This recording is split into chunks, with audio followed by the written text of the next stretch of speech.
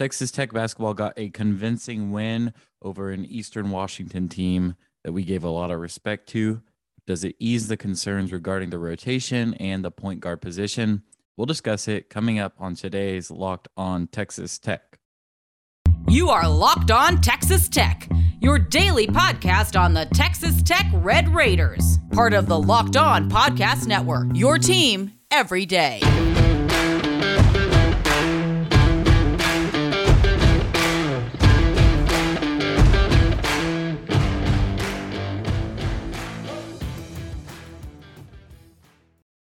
Welcome to Locked On Texas Tech, a member of the Locked On Network.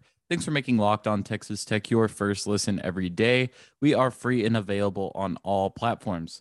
I'm Ryan Mainville. I cover Texas Tech for the Dallas Morning News, and I'm joined by my co-host, good friend, and longtime Texas Tech analyst, Emery Lida. It is Thursday. We are recording this on a Wednesday right after Texas Tech wrapped up a dominant 32 victory over Eastern Washington. We're going to break down all the notable things from that game, as well as kind of how this game could ease concerns or maybe create new ones for Texas Tech's season. This episode is brought to you by NetSuite. NetSuite is the #1 cloud financial system to power your growth. Head to netsuite.com/lockedoncaa for special end-of-year financing on the #1 financial system for growing businesses. Texas Tech, big victory today, 78-46 over Eastern Washington. Emery, I think you had this as a 6-point win for Tech. I think I had this as a maybe 11 or 12 win for Tech. We really expected this team to play better. A lot of that had to do with Steele Venters and just the player he's been this season, but he made just 2 buckets tonight, 2 for 7 from deep. That's far below his average on the year. Just 6 points. Texas Tech continues to limit the opponent's best players. This Eastern Washington team is really long and really tall. That did not show up in the box score today. Texas Tech out-rebounded Eastern Washington. They were plus 12 on the boards, and they had a 40-4 points in the paint advantage. Allow me to repeat that. 40-4. Texas Tech scored 36 more points in the paint than Eastern Washington, which is just ridiculous. The defense looked a lot better tonight. There weren't a lot of lapses. You really limited what this Eastern Washington team could do from the perimeter. They were just 8 of 35 from deep. That's 23%. And from the field, they were 14 for 53. That's 26%. Texas Tech just put them through the gauntlet in the second half. Eastern Washington went 6 of 29 in the second half. That's 21%. Red Raiders looked really strong in this one. I think that there's maybe some more that you'd like to see just playing a game through the second half. But overall, a good win over a team that I know we were both watching very closely as we were previewing this matchup. Yeah, I think the first half for Tech was absolutely phenomenal. I mean, you were able to pull out a 23-point advantage going into halftime on only 29 possessions. So it was a little bit of a slower game than I think Eastern Washington would have liked to play, particularly in the second part of the first half. And I mean, offensively, everything was going right. You were shooting a really high percentage from inside. Obviously, the 40-4 paint discrepancy is nuts. And in the first half, the ball movement was really well. Wasn't a lot of turnovers. Guys were shooting well, making good decisions. Everything seemed to be clicking offensively. But defensively, I mean, you held Steele Venters to 2 of 7 from 3, 2 of 9 overall. He got in a little bit of foul trouble, which I think hurt, but the ability to put ball pressure on him and keep him from feeling comfortable really seemed to take over the game in the second half, especially. And I mean, when you look at the box score, I mean, Eastern Washington shot 26% from the field. And in the second half, it was even worse than the first half. But in the first half, I mean, it started out where they were getting some open looks, but by the end of it, the communication was almost flawless. The closeouts were as good as I think I've seen them all season. And I think in general, I mean, you have to be really impressed with the efforts on both sides of things, because offensively, this is a Tech team that has struggled at times, even against teams that weren't so good. And Eastern Washington's defense has not been particularly great this season, but they had the length to be able to disturb you. They came into this game only allowing opponents to shoot around 30% from 3. and you were able to get really good looks around the perimeter. I mean, even though you didn't take a lot of them throughout the game and focused a lot more on the paint attack, you still shot 40%, and that's not even including a Kevin Obanor three that got wiped off the board because of an offensive foul. So as a whole, there was a lot to like on both ends, and I think it was a needed victory after what we saw against Gonzaga, where the team really just struggled to get anything going offensively, and defensively, the perimeter rotations were not there. This was a step in the right direction, and especially against a team that thrives off of those threes and the pace of play. Being able to have such a flawless game was something that was really good and important to move on to before conference play. Yeah, and you look at the Texas Tech box score, and it's really balanced. I mean, there was really nobody who had to play hero ball tonight. You got Kevin Obanor, who had a really good game, 11 points, 7 boards, 4 assists to no turnovers. That's a really strong line for him. Davion Warren had 9 points, got into foul trouble, though, picking up back-to-back fouls, which I think made Mark Adams not very happy. Bryson Williams, a better game, again, continuing that trend of performing well against non-conference competition and lower competition. He's got to be able to translate it to conference play, though. He had 12 points on 5 of 8 shooting, knocked down 2 big threes. Kevin McCullar, 10 points, 3 boards, 5 assists, 1 turnover. That's impressive. Adonis Arms continues to be an absolute roller coaster of a basketball player. He had 12 points on 5 of 6 shooting, including one where he just like bulldozed his way to the rim and somehow made a shot. He had 4 boards, 1 assist, and 4 turnovers to go along with that performance. So kind of all over the place there. Pretty strong performance from Marcus Santos Silva with 8 points off the bench. Got some more Clarence Nadolny burn. You know, he's not always going to put up the most insane offensive line, but he was active on defense tonight. Daniel Bacho, kind of a quiet night for him as well. Sardar Calhoun got some burn. Man, there's a lot of guys that got some run here, and nobody really did anything phenomenal. You didn't have anybody drop a 20 piece. Nobody really filled out the box score too well. But you know, my player of the game, I really wanted to pick Adonis Arms here because I feel like he was just very tangibly impacting the game at a variety of points. But I've got to go Kevin Obanor in this one. Took a lot of high percentage shots, got to the rim a lot, got to the free throw line, 7 boards, 4 assists, and no turnovers. That's a really big performance from him. Would like to see him continue to be a little bit more aggressive on offense, but that really just depends on Texas Tech's offense because he really struggles to create his own offense off the dribble. But Kevin Obanor is going to be my player of the game. Yeah, I think Obanor's a really good choice. I think the word that comes to mind for me was efficient, because almost everything that he did in this game was very efficient, whether it be taking his own shots from deep or creating for others and really kind of finding better opportunities. Like his game in this one was very focused on getting the right shot, playing smart basketball. I think that was needed. I think it helped out the team as a whole. I think my player of the game, I'm going to go with Kevin McCullar. I feel like he took a step in the right direction in this one, both as an off-ball cutter and as a playmaker. Early on in the first half, there were a couple of actions where Eastern Washington briefly tried a little bit of zone, and McCullar's experience as a cutter allowed him to get, one of them was a dunk attempt where he got fouled. I believe one of them was a mid-range pull-up that went in. But as a whole, his ability to kind of feel out the offense was impressive. And then as well as that, as a ball handler, I mean, you have 5 assists to 1 turnover, and that matched what the score looked like and how the game kind of flowed. It felt like he was making good decisions. He had a nice dump off pass to Kevin Obanor that was really nice in the first half. And I think as a whole, like his maturity as a passer was very good in this game. And I mean, obviously you had the fluky 3-point shot that he hit that was probably the highlight of the game. But as a whole, it was a very solid all-around effort from him. And I think it's hard to choose in this game because I genuinely think there weren't many negatives per se, but I'll go with McCullar just because I think his all-around game was probably the most impactful. It's a solid pick. I noticed that the possession where they Eastern Washington suddenly flipped to that 2-3 zone, and he just got right to the basket, and that's exactly what you want to see from him, is just continuing to be aggressive. And then that no-look pass on the break was really, really nice. So McCullar is a solid pick. Coming up next, we're going to talk about some of the weird things that are happening in Mark Adams' rotation. But first, a word from our sponsors. This is it, the putt to win the tournament. If you sink it, the championship is yours, but on your backswing, your hat falls over your eyes. Is this how you're running your business? Do you have poor visibility because you're still relying on spreadsheets and outdated finance software? To see the full picture, you need to upgrade to NetSuite by Oracle. NetSuite is the #1 cloud financial system to power your growth. With visibility and control of your financials, inventory, HR, planning, budgeting, and so much more, NetSuite is everything you need to grow all in one place. NetSuite can automate your processes and close your books in no time while staying well ahead of your competition. 93% of surveyed businesses increase their visibility and control after upgrading to NetSuite. Over 28,000 businesses already use NetSuite, and right now, through the end of the year, NetSuite is offering a one-of-a-kind financing program to those ready to upgrade at netsuite.com/lockedonNCAA.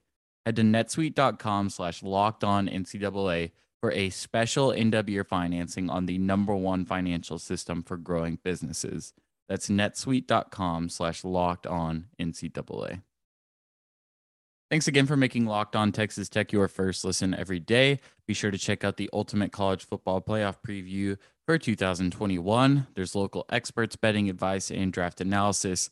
It's the most comprehensive college football playoff preview, and it begins this Friday.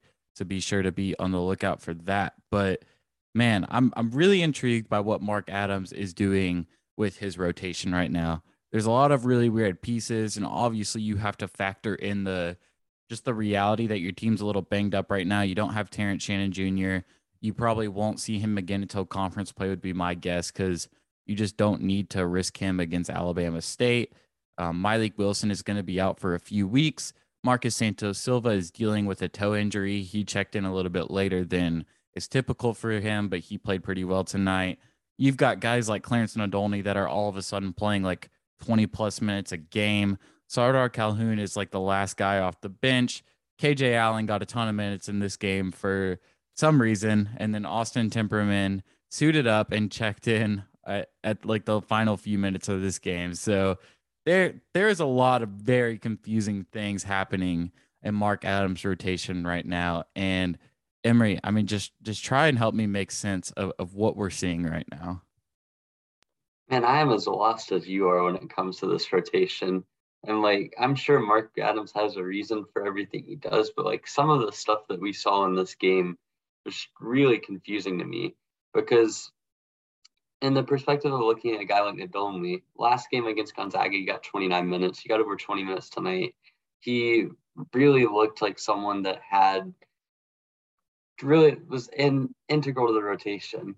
Like, normally sometimes you'll see guys that play and only get like 20 minutes, but it's all with like certain guys kind of bench warmers, and then maybe they play a few minutes with actual starting guys. But Nadolny was integrated into the rotation. And then you had guys like KJ Allen, who kind of came in for a little spurts early on, and then came in at the end, obviously, when the game was out of hand. And then you had Chibuzo Agbo, who got like 10 seconds of run 4 minutes into the game. Then you didn't see him again until it was basically garbage time. Sardar Calhoun basically didn't play until garbage time. Same thing with Temperman. Like, it just doesn't make sense to me how with KJ Allen, it was kind of like integrating him in little spurts. With Nadolny suddenly gone into basically a full-fledged rotation member. And you're still playing the two big lineups at all times, but now you started integrating KJ Allen into this game, where he was playing a lot with Marcus Santos Silva and to a lesser degree with Bryson Williams. Like, there's just so many moving parts. And I feel like guys like Buzo, for example, who aren't necessarily in the rotation, are kind of just getting inserted randomly for like 10 to 20 seconds and then not playing again. And it falls in line with what we've seen in years past. I feel like I remember when Malik Ondigo was here, it used to be similar sort of stuff with him, where he would get occasionally put in for a couple of minutes in the actual rotation and then basically wouldn't play again until garbage time. And that was kind of their token guy to use. Avery Benson had a kind of similar role, where he would just play like random like 1 or 2 minute spurts, and it was thought to bring a lot of energy. But having someone like Nadolny suddenly becoming a full-fledged rotation member out of nowhere and getting 20 plus minutes really confuses me. So, I mean, it is what it is. We'll see if that continues into conference play, but it's certainly something that's very confusing, and I'm not exactly sure where it's going.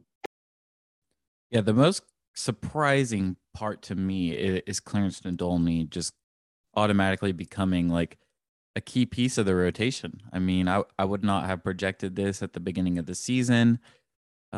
We kind of know who he is offensively, and that's not much right now. He does some playmaking and bursts, but he's just kind of been the guy that he is on offense for 3 years now. But what he does defensively is really valuable for your team, and that's where he just continues to play really hard and make an impact in the game. So in that sense, I mean, it makes sense to be seeing him more and more, but it is really surprising for him to be playing as much as he has been. I mean, you mentioned Benson and like those bursts that he would play. He was kind of like the guy that you knew you could check in and he would play hard, maybe give your team some life. And that's Clarence in a sense, but now we're seeing Clarence play 20 plus minutes every night. I think part of it is you're down a guard right now. You're without Wilson, and you will be for a while. But what Wilson provided most for your team was playmaking. That's not Clarence's strength. Clarence's strength is going to be energy and defense and just playing really hard. And I mean, I texted you in the first half. I was just really confused by the subs and just said like I don't really know what's going on, and I also don't really know if I disagree with it. I think that what we saw today was a lot of moving pieces, trying to just get guys a little bit of burn before Christmas break, keep guys healthy. Your team's already thin, keep everybody energized, fresh legs. I don't think that this is a trend that will continue into conference play. Specifically, like if we see Austin Temperman play in a Big 12 game this season, I'm going to just be the most surprised person on the face of the planet. That would legitimately blow my mind. I don't think that we'll see KJ Allen be a very frequented player if he plays really on any high usage at all. Chibuzo Agbo and Sardar Calhoun kind of seem to be the odd men out at this point of Mark Adams' rotation, especially Calhoun. I think he's the last guy off the bench right now. And I'm just a little bit confused by this rotation, but I mean, look at the guys that you've got. You've got Santos Silva, Bacho, Nadolny, Arms, McCullough, Williams, Warren, and O'Banner. So that's 5, 6, 7, 8. That's 8 guys. So not a ton to be dealing with right now. I think those are guys that will be rotation players in Big 12 play. You add in Myleik Wilson, he'll absorb some of Clarence's minutes. You add in Shannon, he'll absorb some of Arms' minutes. But that's still 10 players at the most. And so I think what you're looking at now is a team that's probably going to be running a 9-man rotation in the conference play. And as I'm very weirded out by what I saw today and just don't really know how to make sense of it, and I'm sure I'll be even more surprised during the Alabama State game as Texas Tech just tries to stay whole. I think that game is 4 days before they play Oklahoma State, so that'll be a big one to keep legs fresh. But yeah, I think what we're seeing right now is not something that I would expect to see as soon as Big 12 play comes around. Yeah, and it's worth noting in a similar game last year against Incarnate Word, the first game Kevin McCullough came back, we saw some really strange lineups in that one. And that was one where you saw lineups where like Buzo was at the 5 with TJ and McCullough at the 3 and the 4. And you basically ran a five guard and wing lineup. And you ran it for a significant amount of time. And like those sorts of lineups you see occasionally in non-conference play, especially in these bye games that are coming up right before Christmas, especially when you have guys out or guys just returning from injury. But even then, I mean, the sporadicness and kind of randomness of substitution in this game was very surprising to me. But I think at the same time, you just have to look forward to conference play and realize that it's probably not going to be the same, because I just can't see a guy like KJ Allen getting any minutes. And I think even with Buzo and Calhoun, like he feasibly can't run an 11 or 12-man rotation. It just hasn't really been in the nature of Mark Adams or under Chris Beard as well, just to be able to run that sort of lineup where you're basically running full-on substitutions every 3 minutes. So, I mean, I think we'll see anywhere from an 8 to 10-man rotation in conference, depending on who's available and kind of who's been playing well. But certainly the 8 guys playing now are all going to factor into the rotation. Then you might see some Calhoun and some Buzo, but it's just going to be difficult for them to crack the rotation consistently. Anything deeper than 9 would be pretty uncommon, not just for a Texas Tech team, but for a lot of teams in the Big 12. So expect things to be cut down a bit once Oklahoma State game rolls around. But Coming up next, we're going to wrap up today's episode by talking about Texas Tech struggles at the point guard position. BetOnline has you covered all season with more props, odds, and lines than ever before as football season continues the march to the playoffs. BetOnline remains your number one spot for all the sports action this season. Head to our new updated desktop or mobile website to sign up today and receive a 50% welcome bonus on your first deposit. Just use our promo code Locked On to receive your bonus. From basketball, football, NHL, boxing, and UFC, right to your favorite Vegas casino games, don't wait to take advantage of all the amazing offers available for the 2021 season. BetOnline is the fastest and easiest way to bet all your favorite sports. BetOnline, where the game starts.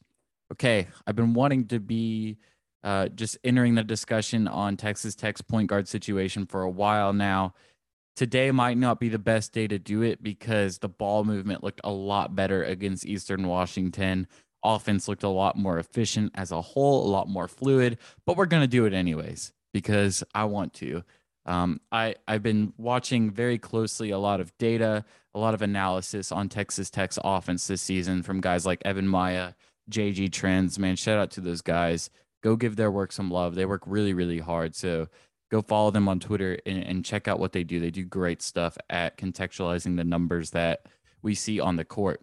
And what a lot of them are showing, a lot of these numbers and a lot of these graphs, is that Texas Tech is trying to do a lot of off-ball offensive sets. So things like cuts, things like off-ball catch and shoot threes, and it's just not working. And I think what those trends are showing and bringing to light is what a lot of people thought was going to be an issue, which is Texas Tech's point guard situation. It was one that we addressed in the offseason as we were still no middle madness. We talked about it. I think both of us were a little bit more optimistic about the situation, judging by Malik Wilson and just the player that he was. I was a little bit more cautious about Kevin McCullar playing point guard than I think a lot of people were. But I mean, here we are. Texas Tech's offense has struggled at times this season to create high quality shots, showing in their efficiency numbers. Their offense looks a little bit stuck at times. It's not really comparable to the motion that we saw last year under Chris Beard, but it does get slow and it does get stuck in a way that the motion had a tendency to. And I think against Eastern Washington, you really saw a way to subsidize that. You saw the ball move very quickly around. I think it was almost Texas Tech feeding off of what Eastern Washington was doing a little bit. They were moving the ball really, really well. They reminded me almost of a Greg Popovich team, but I think Texas Tech got some of that juice and wanted to do the same. So they moved the ball around a lot, drove to the basket, kicked it out to the wings to get open shooters the ball. Kevin McCullar had a really good cut towards the basket. We mentioned that play on the zone. You've got to be aggressive. This team functions best whenever you have a bunch of these gadgety players and they play aggressive. They get to the rim. They either shoot free throws, kick it out to an open guy, or make a basket. Those are your three good options. There are a lot of bad options that can happen, but this team has the talent to do it. And that's why I was kind of less worried about the point guard situation than I think a lot of people were, which I'm now saying might not have been the best decision because even Mark Adams was telling us, hey, this might be an issue for us. But I think Texas Tech has for sure room to grow here. They really need Malik Wilson back. They really need Terrence Shannon back. I think Shannon's role on this team as a primary ball handler has been one of the most underrated storylines for this team all year. I mean, he has been a pivotal part of making their offense flow. And so they really need him back. But there's a lot of question marks right now about the point guard position. I'm still holding out hope. I don't think that Texas Tech's offense is broken. I don't think that they're doomed. I think that they need Malik Wilson back. They need Terrence Shannon Jr. back, and they need to keep playing aggressive. They have the talent to ease off of the errors and the issues that come as a result of this, but they've just got to make it work. Like that's really what it comes down to. They've got to play the style of offense that will allow them to kind of bury these issues. Yeah, and I think with Terrence Shannon coming back, that's a real big benefit because, I mean, Kevin McCullar is, for all intents and purposes, the point guard. Like, by letter of the law, but when you look at how they actually function, TJ's taken on a lot of the primary ball handler assignments throughout the season. And I mean, I don't think he's necessarily the natural playmaker that McCullough is, but certainly he's improved a ton in that aspect. And his burst and ability to get to the rim is something that's really, really important for this team. And I think as he gets more comfortable driving and kicking, it's going to open up more opportunities to get more open three-point looks. I think it was something you saw in this game, especially in the first half. There was a lot of driving kick action, a lot of ball movement and swinging coming from those driving kick opportunities. And that's something that going forward in conference play is going to be very important, because I think in the Tennessee and Gonzaga games, and especially against Providence, you saw a lot of times the ball got stagnant in the half-court sets. And that's something where you're probably not going to be able to run real sophisticated set play offense just because you don't have a lead guard. But that's okay, because at the end of the day, like, there's only a handful of true point guards in the country that can function at a real high level in a set offense. And the rest of the teams out there are generally doing, to some degree, what Tech is doing this season, and just kind of running it by committee and running guys that maybe aren't the most natural playmakers in that sort of point guard, primary ball handler position. And I mean, there are teams out there that have been really successful with that approach this year. You look at what Duke is doing. They've got Wendell Moore running as a primary ball handler and completely transforming his game. And I think that's what Tech can do with a guy like TJ Shannon or maybe Kevin McCullough as well, and just running a lot of their offense through those sort of driving kick sets, getting a lot of ball motion, as opposed to maybe not a pure motion offense like Tech ran under Chris Beard, but running more of just emphasizing the ball movement, emphasizing a lot of off-ball player motion and cut. I said motion, but at the end of the day, it's also like there's a lot more purposeful cuts and back screen designs that we've seen the last couple of games that I think are going to be useful. And I mean, I'm still worried about the ball handling, because I think that there's deficiencies either in the ability for players to drive. I feel like that's maybe a little bit of a weakness with McCullough. Certainly Adonis Harmons can get out of control at times with that. And then there's also some playmaking deficiencies where guys maybe aren't as comfortable as playmakers as you would like a ball handler to have. So in that sense, it's still a developing situation. I think you're going to have times when this offense gets in a funk because, again, you've got guys that are adjusting to new roles. Obviously, you still have the issue where they haven't played a ton together. Even then, you're still just now getting into January. And if you look at the offenses in the past for Tech, there's been similar struggles early in the season. The 2019 offense, Jarrett Culver, that ran a lot of primary ball handler actions, really didn't hit their stride until midway through February. And I think at the end of the day, that's just where it's going to be down to gaining comfort, guys getting more comfortable with roles. And I think over time, the offense is going to evolve. It just might not be a finished product from day one, and you're going to have some of those lumps early in conference play. A few things I want to see as Big 12 play kind of rolls into your main bulk of your schedule now. I want to see Davion Warren play a little bit more aggressive and playmaking centric on offense. I think he's been really good at going and getting buckets. I'd like to see him make a couple passes and find the open man, because I've seen him do that both at Tech and at Hampton. He's got a really good basketball IQ, so would like to see some more of that. I want to see Terrence Shannon Jr. get used more in primary ball handler sets, plays that are designed to allow him to run the offense. And I want to see Kevin McCullough be a little bit more aggressive at getting to the basket. He did that during those first 6 games of the season, and it looked unstoppable at times. I don't know how it'll translate against Big 12 athletes, but I think it's still an effective strategy. Is there anything that you're watching kind of as Big 12 comes underway that you think will help ease off these issues? I mean, I agree with you. I think looking at Davion Warren more as a playmaker is something that I want to see, because he certainly has the potential to do it. I mean, the assist to turnover ratio at Hampton didn't look great. And even this year, he's had times where he's had multiple turnover games. But you look at his feel as a ball handler, and he makes pretty high level reads and passes. So it's not like it's not there. It's just a matter of putting everything together and kind of playing him through that role. So I want to see that. I also think, just judging based off of how much Terrence Shannon gets the primary ball handler responsibilities, I think we'll get a good idea of how much trust he has in his passing ability and how much faith the staff has of him to run an effective offense. Because a lot of times with TJ running as a primary ball handler, we've seen it devolve into a lot of isolation play. And I don't think it has to be that per se. I think he's shown the potential to make high-level reads.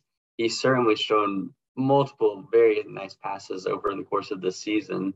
And I think his passing ability has taken another step this year compared to last year. So I think just seeing that evolution, seeing how often he's being put in those sets is going to be something for me to watch. And lastly, I think if Mylik Wilson can play as a primary ball handler consistently, that'd be great because I think he's probably got the best vision on the team. His pure passing ability might not be what that of, say, McCullough has, but his action ability to read the court and process is very impressive.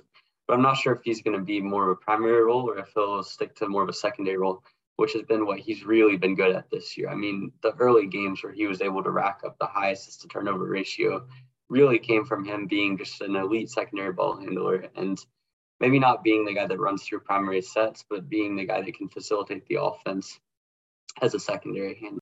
Yeah, a lot to improve upon for Texas Tech as conference opponents draw near, but a lot that feels very tangible to correct. So we'll be watching those games very, very quickly. We will be back tomorrow with a little bit of a lighter episode, maybe have a little bit of a holiday theme. But then we'll be back in the thick of it next week, previewing Texas Tech's bowl game against Mississippi State and Mike Leach. Got lots of content playing there. So make sure you're locked on to our feeds. Gotcha. Make sure you are following and subscribed to our feeds on whatever platform you listen on. If you can, leave us a review wherever you listen. Helps us get the podcast in front of more people. Share this with your loved ones that you will be spending lots of good time with this season. And keep up with us on Twitter. We'd love to hear from you. Figure out what you like, what you hate about the show. Trust me, I want to hear it all. You can follow me on Twitter at rmainvillelbk. You can follow Emery at eraser41 and follow our Locked On Texas Tech Twitter at Locked On TTU. We want to hear from you. We want your feedback. The show is for you. So let us know what you're liking and what you're not liking. Thanks for making Locked On Texas Tech your first listen every day. Now go make your second listen Locked On Bets, your daily one-stop shop for all your gambling needs. Locked On Bets, hosted by your boy Q with expert analysis and insight from Lee Sterling. It's free and available on all platforms, just like Locked On Texas Tech. Thanks for joining us, and we will see you tomorrow.